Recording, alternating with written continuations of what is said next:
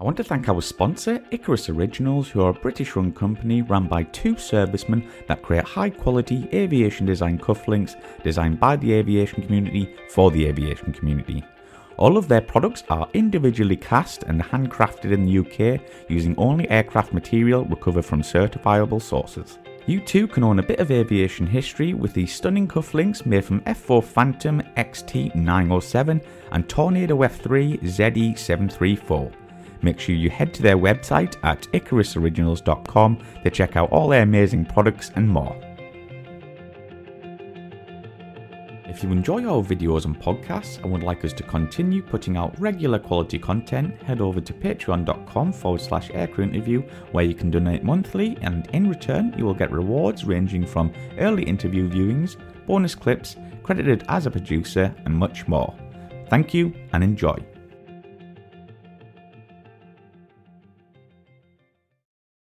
So after the Phantom, you moved on to the Tornado. How did you feel about this?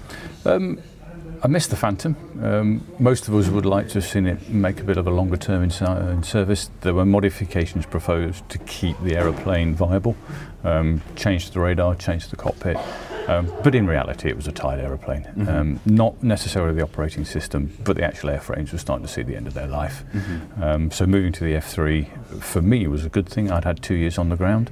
I'd had an opportunity operating at the air-to-air missile establishment as their ops officer, running air-to-air missile firings in Cardigan Bay. I'd seen the F3 and I'd seen how good it was in terms of a weapons system.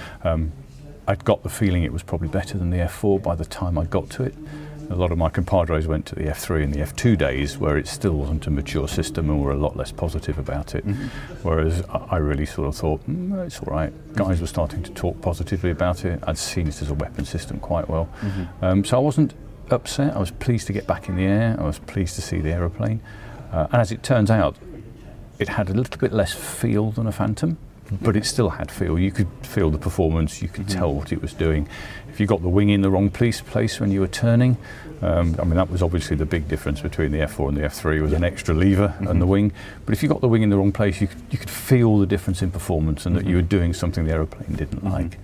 The F4 itself, single 45 swept wing, basically a typical 50 supersonic wing, wasn't optimised for slow speed or really super high speed. And our slightly chubbier Spey engine model again had a higher drag as it went through the Mach. The F3, although less powerful than the Phantom, when you'd got the wings moving, you had a much better drag profile, particularly from about 0.9 Mach through the Mach, and again at low level. So by moving the wings and keeping the centres of gravity, pressure and the amount of drag to the minimums, the aeroplane was a lot slippier. You only really noticed it wasn't so powerful when you were trying to sustain turn, sustain turn, where it would bleed energy more quickly. You'd generate drag and it didn't have the power to overcome the amount of drag you were generating in the same way as the F4. I did chase an F111 down a valley in Scotland. The F111 was pretty damn fast at low level. The head-up display has a switch on it which you can switch between indicated airspeed and Mach, but it doesn't show you both heads up, it only shows you heads down both. So I was chasing an F111 and I noticed all the instruments flicker.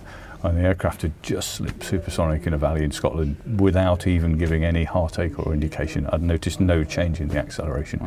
And we caught the F111, which was always pretty cool. Yeah, that's awesome. So how did you find it difficult, using the new wings sweeper coming from the Phantom, where you just didn't have to do that? It was fairly intuitive, to be honest. I think the only thing that worried me in the very early stages was when you break into the circuit, you generally have the wings back. So you've got a lot of power, you bring the aeroplane in 450, 500 knots would be great, 420 knots in most places. You'd bring the throttles back, pop the air brake, turn the aeroplane and then move the wings forwards. The natural instinct is to pull everything back. So until you get used to moving the wing lever forward to go slower, there was a temptation on the brake to bring it back. And there was the odd pilot going through the OCU who ended up downwind with the wings in the wrong place and lots of uncomfortableness. But no, not really. The training that we get was very, very good. The simulator, whilst not a moving simulator like we had in the F4, was a pretty good simulator, and you had a pretty good opportunity to learn all the motor skills needed to operate the aeroplane. So I didn't really have an issue with the wing sweep. It took a little bit of time, probably 4 or 5 months on the aeroplane, and I'd probably got into the front line before I was really comfortable with moving the wings around. We also had manoeuvre flaps as well, so we could use manoeuvre flap and slat in 25 and 45 wing, which again was something else the F4 didn't have, just had a big thick iron wing and you grunted away with lots of poke. Whereas the Tornado was a lot more subtle, and getting everything in the right place was just a little bit busier in the cockpit. You also flew the Tornado in the Falklands. Can you tell us about this? Very similar to the F4 really, same role. I preferred the Tornado in terms of operating in the Falklands. It had a slightly better weapon system, much better navigation system, and a better way of displaying it all. So the types of control you'd get in the Falklands from the ground would normally be a broadcast control telling you where things were geographically against a reference. The F4 was always lots of mental arithmetic to do that. You'd be using an EPAD map and having a look at stuff. However, with the Tornado and the software in the aeroplane, the heads down display would give you a pseudo-generated map of the world, and you could quite easily do that mental maths to work out where you were and what you were doing. It's a great aeroplane to fly, great at low level like the F4, much nicer cockpit environment. I've heard that before, it was quieter, a little bit more comfortable, slightly smaller cockpit, but no, the seat was no worse or no better. It just felt a little bit nicer to operate with the volume that was in there, particularly when you were going fast. It was very little difference in sound between 300 knots and 600 knots. So down south again, where you don't have people complaining, there's much freer airspace. It was a great aeroplane to operate down there. So how many hours have you got on Tornado? I seem to always just miss the 1,000 points, so about 900. So close. Yeah, close, but no cigar again. Yeah. So what did you do after your Tornado time? I ventured to a ground tour. My first ground tour after the Tornado was in accident investigation. So I became a trained accident investigator. For 3 years, the formal role was to advise Royal Air Force Board of Inquiries into accident investigation. My role was to effectively connect all the specialists needed to inform the president of the board all the information he needed to conduct the investigation. That's a lot of pressure.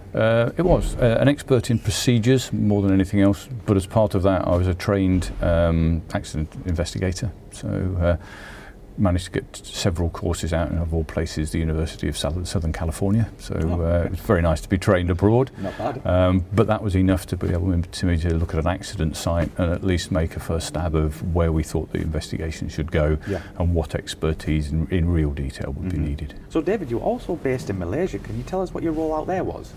Yes, I was appointed Director of Operations to the Five Powers Defence Arrangements, the second oldest coalition to NATO in the West, so one that's been around a long time that most people have never heard of.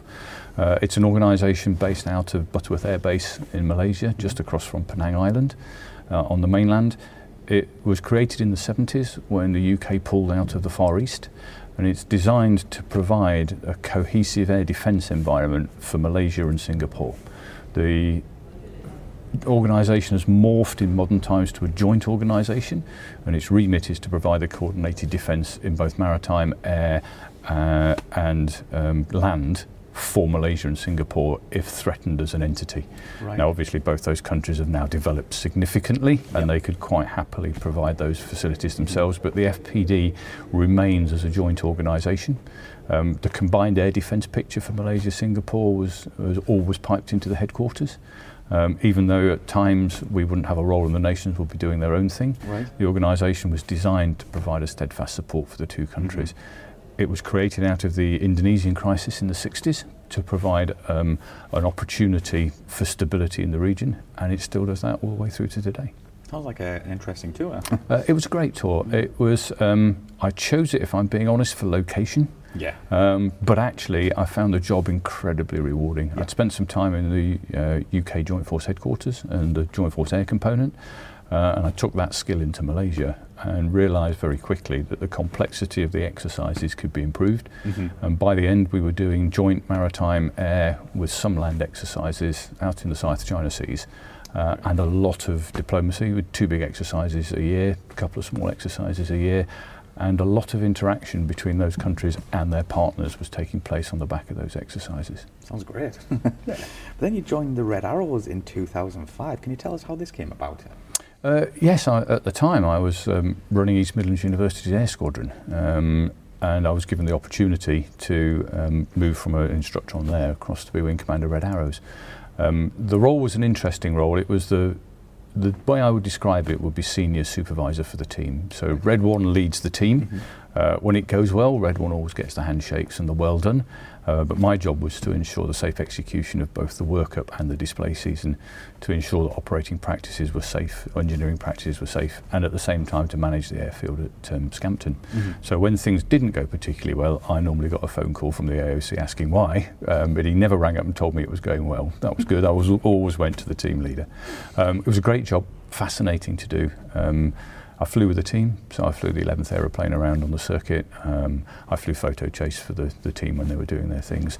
I never really wanted to be a Red Arrows pilot, so I think the role for me was most suited, because I was always slightly cynical about the role and just treated it as another flying role. And I think to be supervisor, that was really important. But it was very quickly apparent the good that the team do both in the UK and abroad for the Air Force and for UK PLC. And did you have a favourite manoeuvre that they executed from 2005 to 2008? Not really. I liked all of it, to be honest. I thought Dicky Paternos, Squadron de Paternos, was a very, very good display. If you were to ask me a favourite display, I think his 2006 display season was probably the best Red Arrows season there was. A fairly short display, 21 minutes, very tight. His ability to go from rolling flat to full and keep the audience entertained without any gaps. There were no real off-crowd moments where there wasn't much happening. You weren't waiting for the team to turn up. And I thought it was an in-your-face display with great tempo. I really liked that. I thought he was a very talented leader. And I think that was, if I was going to pick a display, I think the 06 display was about the best. We'll see in the comments who disagrees with you there. Yeah, I'm sure Jace Hawker won't agree with that one, because he took over for 07, I think it was. He did, yeah. So then you then went on to fly the Tutor. Can you tell us about this role? Yeah, I was given the opportunity to be the Chief Flying Instructor at RAF Cranwell, looking after 3 flying training schools operations, which was all tutor operations. So that's for Army, Navy and Air Force, delivering all pilot training for the 3 services at the elementary level. I had 5 squadrons under command, 1 at Whitton, 57 Squadron, an Army and a Navy squadron at Barkston Heath, and then 16 Squadron at Cranwell, and then I also had 115 Squadron, which was their standards and QFI training operation. We trained, the intent was about 200 students a year, but post the 2012 defence reductions, that changed and was very variable for a while. Interesting job, thoroughly enjoyed it. It was nice to get back into teaching. I taught on the UAS, and to be in mainstream teaching was really good. Great to watch the guys learn. The aeroplane was not a challenge to fly compared to the front line, but it had its quirks, and it could be quite interesting to fly well. And of course, as an instructor, you really need to be able to have the aeroplane do exactly what you're saying and be able to fly accurately. And it has a bowspring undercarriage, so it would wobble on landing if you had any kind of drift on. Really? So it was always a professional pride in saying what you were doing and then not demonstrating to the student what happens when you land with some drift on. Of course, but it was good fun, and I enjoyed, again, it was an opportunity to fly some formations. I led some 9 ships with the Tutor, which was great. A lot of my QFIs had never done that. So again, there were opportunities to push not just the students, but the staff as well. Yeah. Then you went to fly something a bit more powerful. You went on to the Tucano. Can you tell us about this role? Yeah, my last flying tour I've just finished, in fact. I'd never flown Tucano, so I got the opportunity again after another ground tour to be the OC operations at RF Linton on Ouse, and to see out both Tucano and to look at the future of what could or could not happen to the airfield. I like Tucano. It's about the performance of a Mark 1 Hurricane. So I used to refer to it as the Mark 1 Hurricane simulator, and somebody gave me the opportunity to fly most days, so it was great to go off and fly a Hurricane around Yorkshire most days, is certainly how I viewed it. I do remember the Tucano coming into service. I was a Jet Provost man, as I said before, and it arrived with a bunch of cynicism. 4 aft cockpit, not side by side. Side by side was seen as the best in teaching practice for early days. Built in Ireland, there was a lot of analogies with shipbuilders for shorts, and the aeroplane had, as many aeroplanes do when they first arrive in service, it took a little bit while to get going. There were some things we did with it which were different, so all the students were taught and shown inverted spinning, which is, rather than being erect when you spin, you turn the aeroplane upside down, spin it from there, so you're hanging in the straps with the world going round. When you look up, you see the ground. And that was kind of the devil's own work when it came in, and having never flown it, I'd kept this perception of a slightly strange aeroplane that you did weird stuff with. Yeah. When I went to fly it sort of 2.5 years ago, it was great. It's a lovely aeroplane, it's well balanced and harmonised, it's a good fighter lead-in, so a lot of the stuff that you need to understand in an aeroplane about how to coordinate, how it rolls and how those things work, it was perfectly suited for a Hawk T1 lead-in. Similar instrumentation, whilst it's a propeller aeroplane and you have to balance with you move the rudders to balance whenever you change power, but the motor skill sets needed had a direct translation across to the T1 in terms of the left, right, up, down and the way it operated. And it was fun to fly as well. There wasn't an issue with the fore-aft teaching arrangement. And as a last tour in the Air Force before I've 39 years, just over I've done now, so 37, 38 years in the service, flying a little Hurricane simulator was great fun. Brilliant.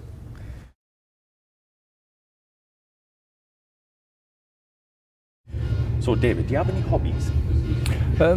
Yes, don't really get a time for too many. Ride motorcycles, spend a lot of time fettling and playing with those. I also like scuba diving as well, so we travel around the world, Helen and I, scuba diving and seeing what we can do. Not bad that. It's all right. I've had an insurance salesman come to the door when I was running the Red Arrows trying to sell me life insurance, and when I told him that my daytime job was ultra low level formation aerobatics, I rode motorbikes and I'm a scuba diving instructor, he just left. Yeah, he just left, yeah. Probably wise. So this could be a difficult one. Favourite aircraft you've flown? F4, without a doubt. As a pilot's aeroplane, it's absolutely fabulous. The Hawk's great, the Hawk T1 was lovely, the F3 was great, but if you want a pilot's aeroplane, then the F4. Is there an aircraft you wish you could have flown that you haven't? Typhoon. I've tried many times to talk people into taking me to fly Typhoon and I haven't. I've flown the Sim. I think the performance of the Sim, if it's anything like the aeroplane, will be phenomenal. Absolutely, yeah. And do you currently fly? As of the 20th of November, no. I'm on a ground tour with the Military Flying Training System team up at Abbey Wood in Bristol, but obviously Tucano before that. I'm contemplating looking at some civilian flying, but we'll just see what the Air Force has to offer. Well, David, thank you very much for giving a bit of your time. It's a pleasure. Thank you very much.